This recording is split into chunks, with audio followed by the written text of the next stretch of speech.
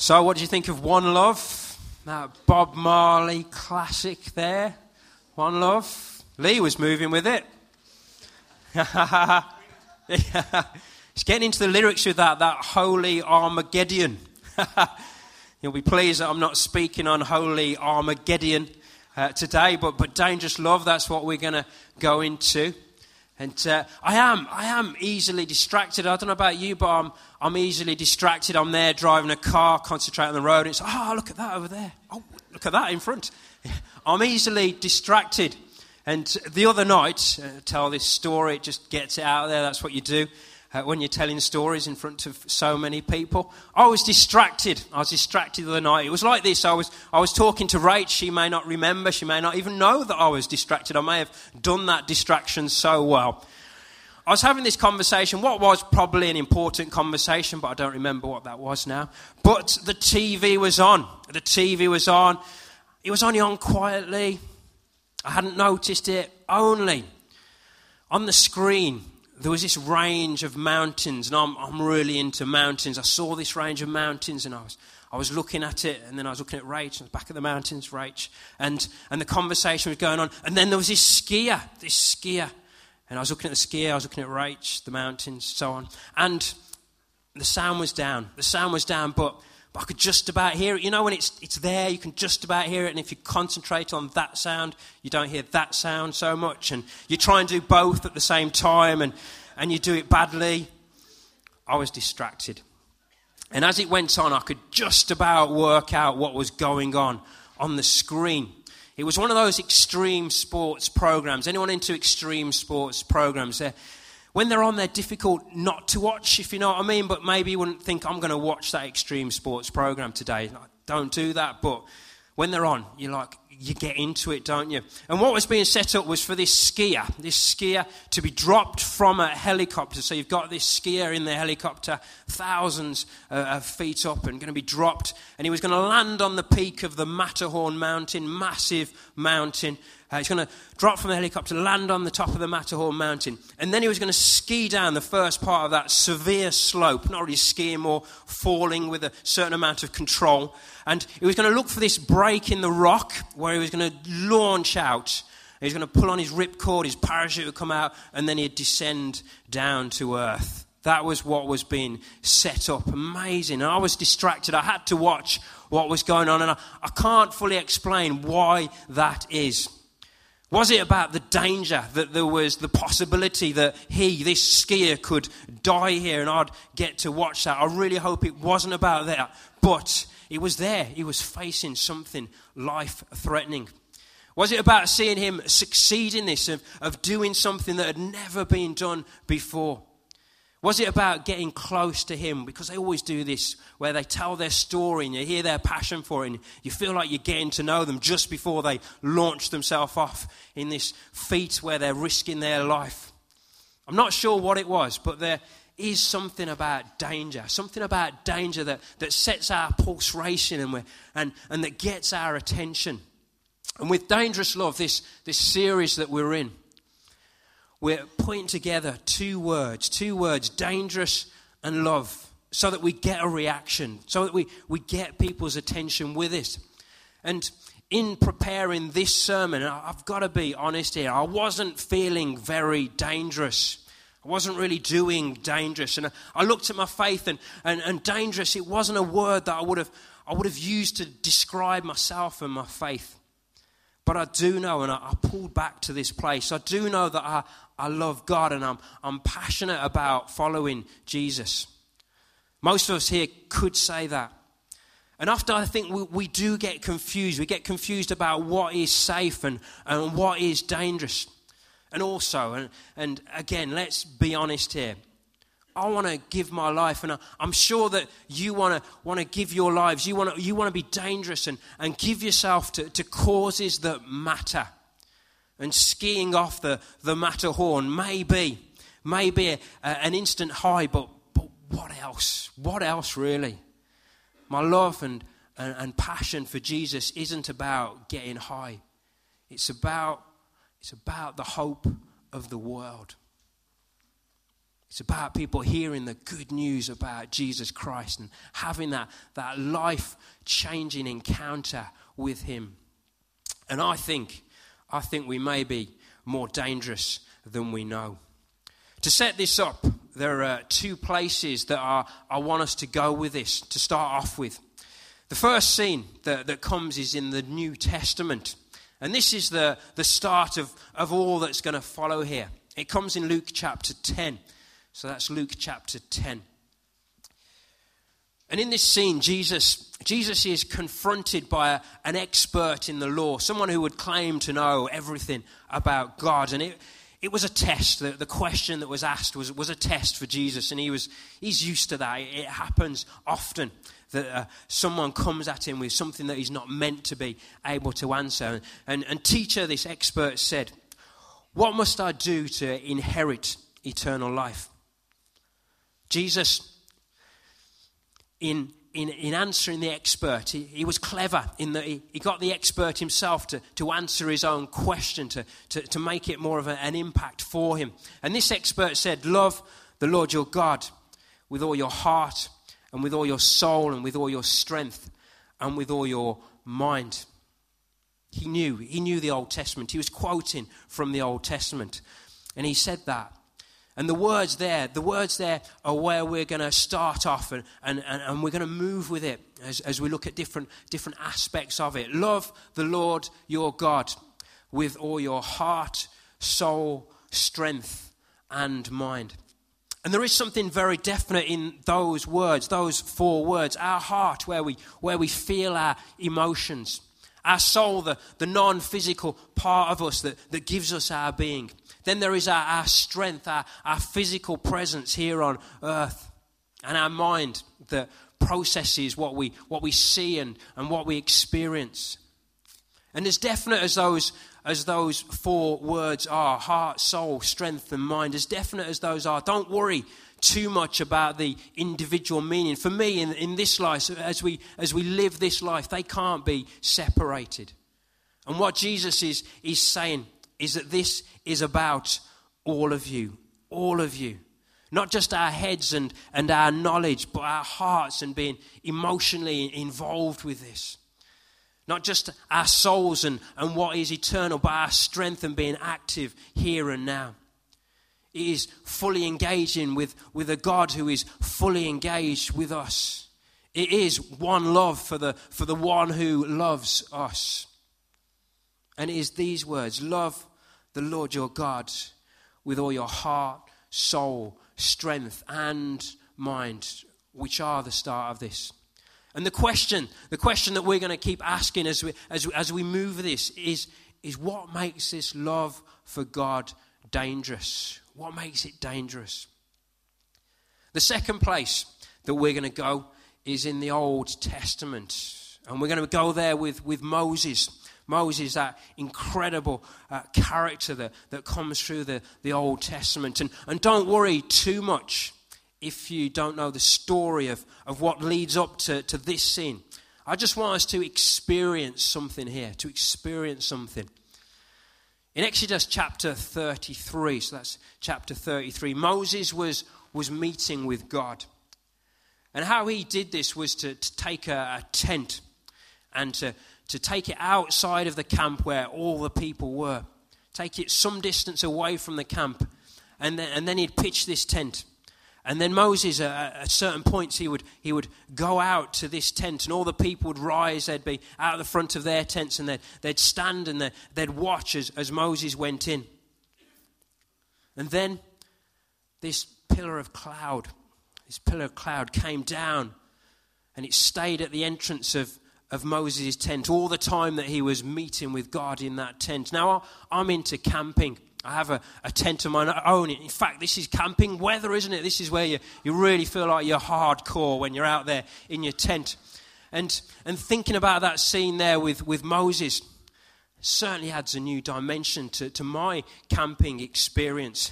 I haven't seen a cloud of that nature coming down, a pillar. I've seen lots of these and lots of rain, but not a pillar of cloud. Later on in the chapter, Moses was praying. And starting in verse 18, Moses said to God, and this is a dangerous prayer to pray if you're looking for one to start off with. Well, this could be serious. Moses says, now show me your glory. God, now show me your glory. And God being God, he set this up for Moses. Remarkably, he set it up. But it needed to be done right because Moses' life was in danger. And the Lord said this. He said, I will cause all of my goodness to pass in front of you. And I will proclaim my name, the Lord, in your presence. I will have mercy on whom I will have mercy, and I will have compassion on whom I will have compassion. But, he said, you cannot see my face, for no one can see me and live.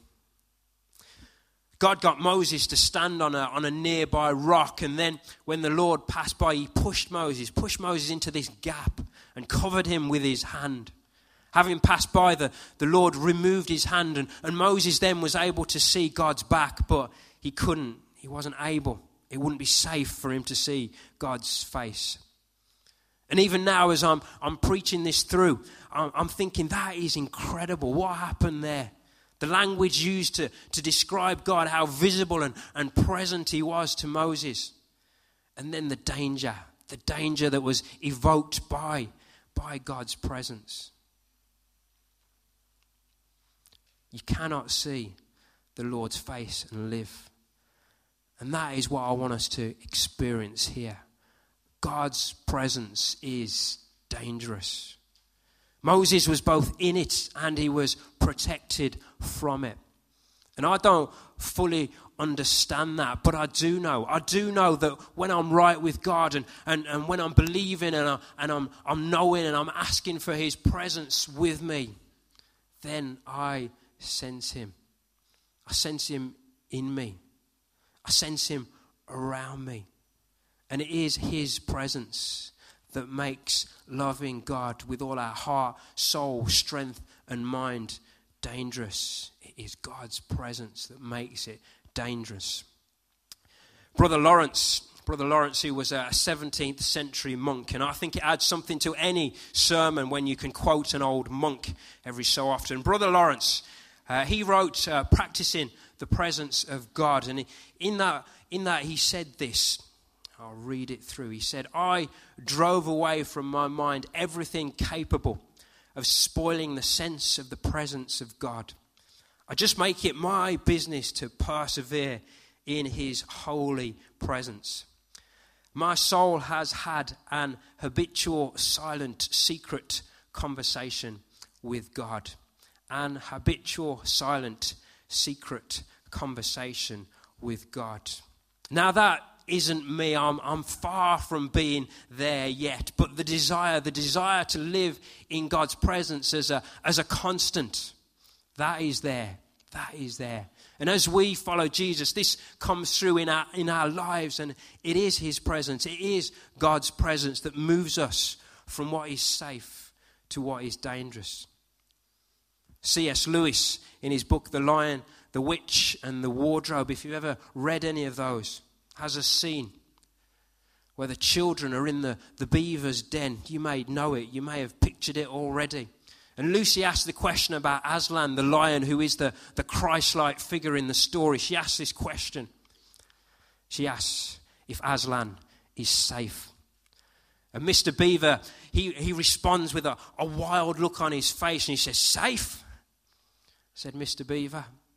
Who said anything about safe? Of course he isn't safe, but he's good. He's the king, I tell you. In Psalm 84, verse 10, it says, yes, better is one day in your courts than 1,000 elsewhere. God isn't safe. God's presence isn't safe. He is merciful. He is compassionate. He is holy. He is good. He is the king. One day in his courts, in his presence, is better than 1,000 elsewhere, but safe. If we're thinking that, we need to be careful. That we haven't misunderstood and somehow tried to tame our God and tried to cutify our Saviour. God's presence is what makes our love for him dangerous. And where we go next and through to the finish of this is thinking about how that relates to our lives here and now. And there is any number of aspects to this. But as I was preparing this, there were three that seemed important to me. And I want to start with commitment. Commitment, personal commitment. We're not born a Christian. We're not Christians because our parents are. We're not Christians because we live in a so-called Christian country.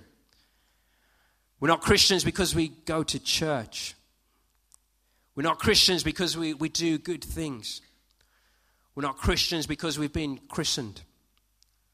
We're not Christians because we believe in God.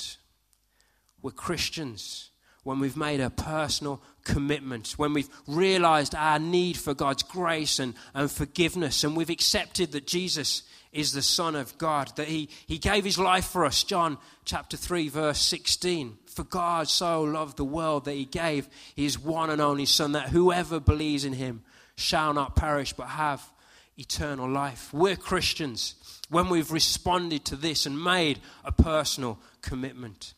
And it will affect our heart. And it will affect our soul. And it will affect our strength. And it will affect our mind. We may sense our hearts growing. We may get upset at something that never seemed to matter before. Like we're watching the news and there's a story on there, and there's hurt and there's suffering and there's poverty that moves us, and we want to do something about it. There may be a new assurance in our souls where the fear of death that once was there is no longer there. It's been removed from us because we're now secure in Jesus. And there is a sense of heaven, a sense of what is beyond, and that this life that we're living now isn't all there is. Our strength may increase. Not that we've joined a gym and started working out, but there is a new passion inside of us, a new resilience that is growing, that we didn't realize was there. And we want to use it for God. We may not know how, but we just know that there's something inside of us, the Spirit rising inside of us. And we want to do something with it. And our minds, whatever our minds were filled with before, that will start to change. Suddenly we're thinking on God. We're having God thoughts. We're listening out for him. And Jesus' words and his teaching, which may have sounded so dull and irrelevant up to that point of making that personal commitment, takes on new meaning. It starts to come alive in us. We want to live it out. We've got a desire to follow him word for word. And our lives and our attitudes and our motives change. This is God's presence, his dangerous presence in us. And if you are new to this, if you have only just made that personal commitment, then I want to encourage you. Be open to what God is doing in you. Allow him freedom to access all areas of your life, to affect your heart, to affect your soul, to affect your strength, to affect your mind. Fully engage with God. Fully engage with him because he's fully engaged with you. Have that one love for the one who loves you. And from there we get into this conversation, this ongoing conversation that Brother Lawrence called an habitual, silent, secret conversation with God. We also call it prayer. And if you want to watch the screens, this is going to help you to make some more sense of that. How real is that? Yeah. I think we could all relate to that and our experience of prayer and that conversation with God. And most Christians, when you ask them, what do you struggle with? They'll say prayer. And we can beat ourselves up about it, but maybe we're more dangerous. Maybe we're more into this prayer thing than we realize. When Jesus taught on prayer, he started off by saying what it isn't, what prayer isn't. In Matthew chapter 6, he said, don't be like the hypocrites. See, the problem with them is that they pray because they like to be seen. Standing in the synagogue, standing on street corners. It's all about them, the show, people thinking that they're someone special. And the reward for that, they've already had it. Jesus said, that wasn't right. Don't do that. What we should do is go into our room, shut the door, and pray to our Father who is unseen. And for me, it very much can be on our own, in our own room. And often what we talk about with God there, on our own with God, what we talk about and pray through behind a closed door is what sees us loving God with strength and soul in front of people. But it can also be something that we do when we are with others, when we're around others, to shut the door, so to speak, to shut the door, to shut out the distractions, whatever causes our mind and our heart to move from God's presence. We can shut it out. And in my experience, that doesn't happen straight off. We have to keep doing it. My mind, when I'm praying, like in the video, it is so easily distracted. Who am I meant to call? What have I forgotten to do? I'd quite like a chocolate biscuit now. Just thoughts that come in and distract me. Thoughts that get through. But I can if I keep doing it, if I keep practicing it. I can shut it out and I can remain, I can dwell, I can be in God's presence. Then Jesus goes on because there's something else that prayer isn't. It isn't lots of words. They don't impress God. He doesn't need a flowered up running commentary of where we're at in our lives because he knows us.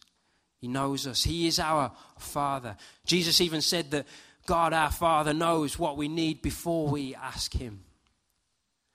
And Jesus then gives us a start in this. He suggests a prayer for us to pray. He said, this then is how you should pray. Our Father in heaven, hallowed be your name. Your kingdom come, your will be done on earth as it is in heaven.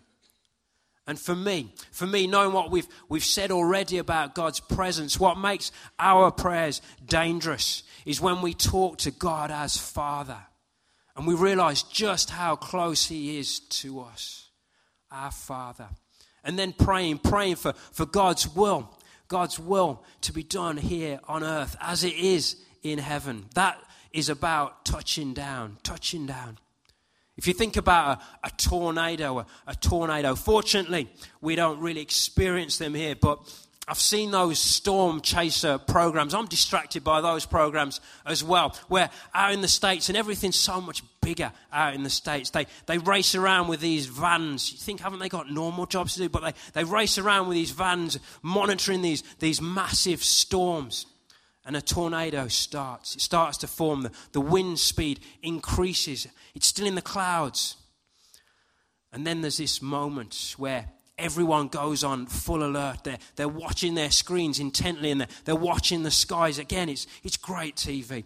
And this tornado is about to touch down, about to meet the earth. And that's when it gets dangerous. And for us, as we pray, we become open to that. We are that point of connection where what is of heaven can touch down on earth in our lives, in the lives of people that God has put around us. And that is when prayer gets dangerous. And I want to ask you a question. What is the most dangerous prayer you could pray at this point in your life? What is the most dangerous prayer that you could pray at this point in your life? And what's stopping you praying it? Is it fear that it won't get answered? Or is it fear that it will get answered? And it will change everything. I was listening to John Ortberg recently. John Ortberg was the teaching pastor at Willow Creek, a massive church in the States. Like I said, everything's bigger in the States. And he is an incredible communicator. And he told this story, a true story, about Bob. They always seem to be called Bob, but it is a true story. And I want to retell it because it really fits here. Bob was an ordinary person, if we can call anybody ordinary. He could have been any one of us, not connected politically or financially, but he became a Christian. He became a Christian, a Christ follower, and he read in the Bible about Jesus and the part where Jesus says that whatever you ask in my name, it will be done. I will do it. And talking to another Christian about this who was alongside him, someone called Doug. So we've got Bob and we've got Doug. He asked if that was true. Was it true? Did Jesus really answer prayer? And the other Christian, Doug, who was more mature in his faith, he said, yes, that really is true. But it isn't like a blank check for personal use, and you can just keep drawing on it for yourself. You can't be selfish with it. But it is true. So Bob said, I've got to start praying. And Doug said, all right, what do you want to pray for? And Bob said, I think I'll pray for Africa. I'm going to pray for Africa. And Doug said, that's really broad. That's really big. Maybe you narrow it down somewhat. Go for a country. And Bob said, all right, I'm going to pray for one country. I'm going to pray for Kenya. I'm going to pray for Kenya. And Doug said, all right, here's what we're going to do then, Bob, just to make it more interesting. I want you to pray every day for 30 days for this country, for Kenya. And if something extraordinary happens as a result of that, if God clearly answers your prayer, I'm going to pay you $500. But if nothing happens, you've got to pay me $500. And if you don't pray every day, the whole deal is off. And Bob said, all right. And he started to pray. For several weeks, nothing happened. And then Bob was at this dinner that had been arranged and he didn't know anybody there. He felt all awkward and they were talking around this table about who they were and where they came from. And a woman said that she was from Kenya and that she was responsible for the largest orphanage and medical facility in the whole country. Well, Bob, he just came alive at that and he hits her with so many questions that finally she said, you're really interested in my country. Have you been there? Bob said, no. Do you know anybody there? And Bob said, no. Then how come you're so interested in it? And Bob explained about this deal that was going on with this person, paying him $500 to pray every day for 30 days, and that he'd been doing that. And she said, well, would you like to fly over with us? Come and see it for yourself. Experience it for yourself. And Bob said, yes. So Bob got on a plane, and he was flown to Africa. And he toured this facility. And he was overwhelmed and he was appalled by the amount of need and the amount of poverty that was there. So when he got back to the States, he felt led to start writing to these pharmaceutical companies, these massive companies that he didn't know anybody in or he didn't know anything about them. But he told them about this place in Kenya, this facility. And he told them about the immense need that was there. And he told these massive companies that they had so much in the way of medical supplies that they didn't even sell. So maybe they should send them over there. And to cut the story short, where it ends up is with this facility in Kenya getting over $1 million worth of medical supplies. And Bob, with no connections financially or politically, he met the president of Kenya and he was influential. He toured the country and was influential in getting political prisoners released. And he was asked by the president of Kenya to spend 3 days with him praying with him as he reorganized what was a chaotic country and a chaotic cabinet. One person, Bob, he was like me and he was like you, praying a dangerous prayer and being naive enough to believe that God answers prayer. That tornadoes, that God's will in heaven can touch down in our lives. And we get to do his will here on earth. That is dangerous love. And that question, what is the most dangerous prayer you could pray at this point in your life? What is it? I want to challenge you. I want to challenge myself to pray it every day for 30 days and see what happens. I can't offer you £500 for you to do that. In Leon's absence, I don't think he'd appreciate me bankrupting the church. But to be honest, if that prayer gets answered, we will be so passionate about it that we won't want the money. We will just want more of God's presence in our lives. There isn't much time now to talk about worship, the final aspect of this. But really, it wasn't a lot of talking I wanted to do here as we get to the finish. This is more about how we respond to God's presence here and now, and how we recommit ourselves to God. Recommit with all of our heart, soul, strength, and mind. And where we're going with this is to sing, is to worship. And there's a song called Heart of Worship. It was written by Matt Redman some time ago, and what I want to say about worship is really expressed in these words. There was a time in Matt Redman's home church, which was Soul Survivor in Watford, when the worship, which had been great, so moving, seemed to really lose something. And there was a sense of apathy about the place. Soul Survivor's senior pastor, Mike Pilavachi, he came up with a solution to this problem. It was radical, but it came out of his deep desire to see his church return to the true meaning of worship. Without warning, he stripped the entire auditorium of its sound system, and he gave the worship band a long time off. And then for the next month or so, Sunday worship was sung a cappella, really, without any instruments. And you can imagine the awkwardness of what followed as people heard themselves singing mostly, and if you're anything like me, completely out of key and out of rhythm. But what was realized by everyone is that worship, our voices, our passion, our heart response to God is so much more important than the sound that actually gets produced.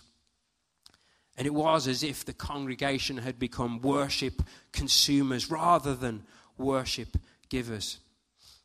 And it was out of that experience that Matt Redman wrote this song that starts off with the words, "When the music fades, all is stripped away."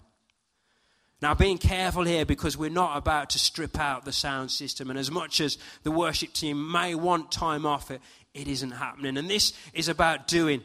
It's not about doing. It's not about doing what they did, because this church isn't in that place. And God is into doing new things, not copying. But I do want us to understand the heart of this. And maybe for us personally, feel challenged by it. When the music fades and all is stripped away, and I simply come longing just to bring something that's of worth that will bless your heart. We can, and this is something we all have to keep a check on. We can get consumed with the music, with the sound, the creativity, the technology, the show, and being seen. And what we need to do is to strip it back, to strip it back. Strip our relationship with God back to the essentials, where it's just us and God. And I'm so into the worship here, it definitely attracts people into God's house. And I'm so into the creativity and the technology here, it definitely engages with this generation. And I know personally that we never ever put on a show here. We aim and we pray for the presence of God beyond all else. But at certain times, I do believe that personally and as a church, we should strip it back. Where it is just us and God. That is the heart of worship. That is when it gets dangerous. And we're going to experience that now. So Lee, if you want to come back, and the worship team. We are going to strip this song back. And we're going to sing it. And we're going to feel and sense and move with that heart of worship and allow the Spirit to speak where we are now. So if you want to stand. If you want to stand, and I'm going to pray. And don't feel that straight off you've got to start singing. You can just allow Lee and the team to sing over you. What's important here is that it's between us and God, and that we're open to what He's doing. Lord Jesus, we started out in worship, and Lord, we were in a place there of your presence, your sacred presence. And Lord Jesus, now I pray that, again, your sacred presence, Lord, we'd be there. And Lord God, we would be able to shut out any distractions now. Shut them out from our minds. So it's just us and you, Lord. And Lord Jesus, prayers, dangerous prayers that we could pray. Lord, maybe in this moment, if it's right for us, Lord, that prayer would come into our head and we'd know what it is. And it can be something so ordinary and yet profound and powerful. Lord Jesus, it's not about the size of the prayer, but it's about your will. It's about your presence. Lord, it's about how it changes us, Lord, from one degree of glory to the next. So, Lord, we want to wait in this moment. We want to strip it all back. Lord God, move us now by your presence. Pray that in the name of Jesus. Amen.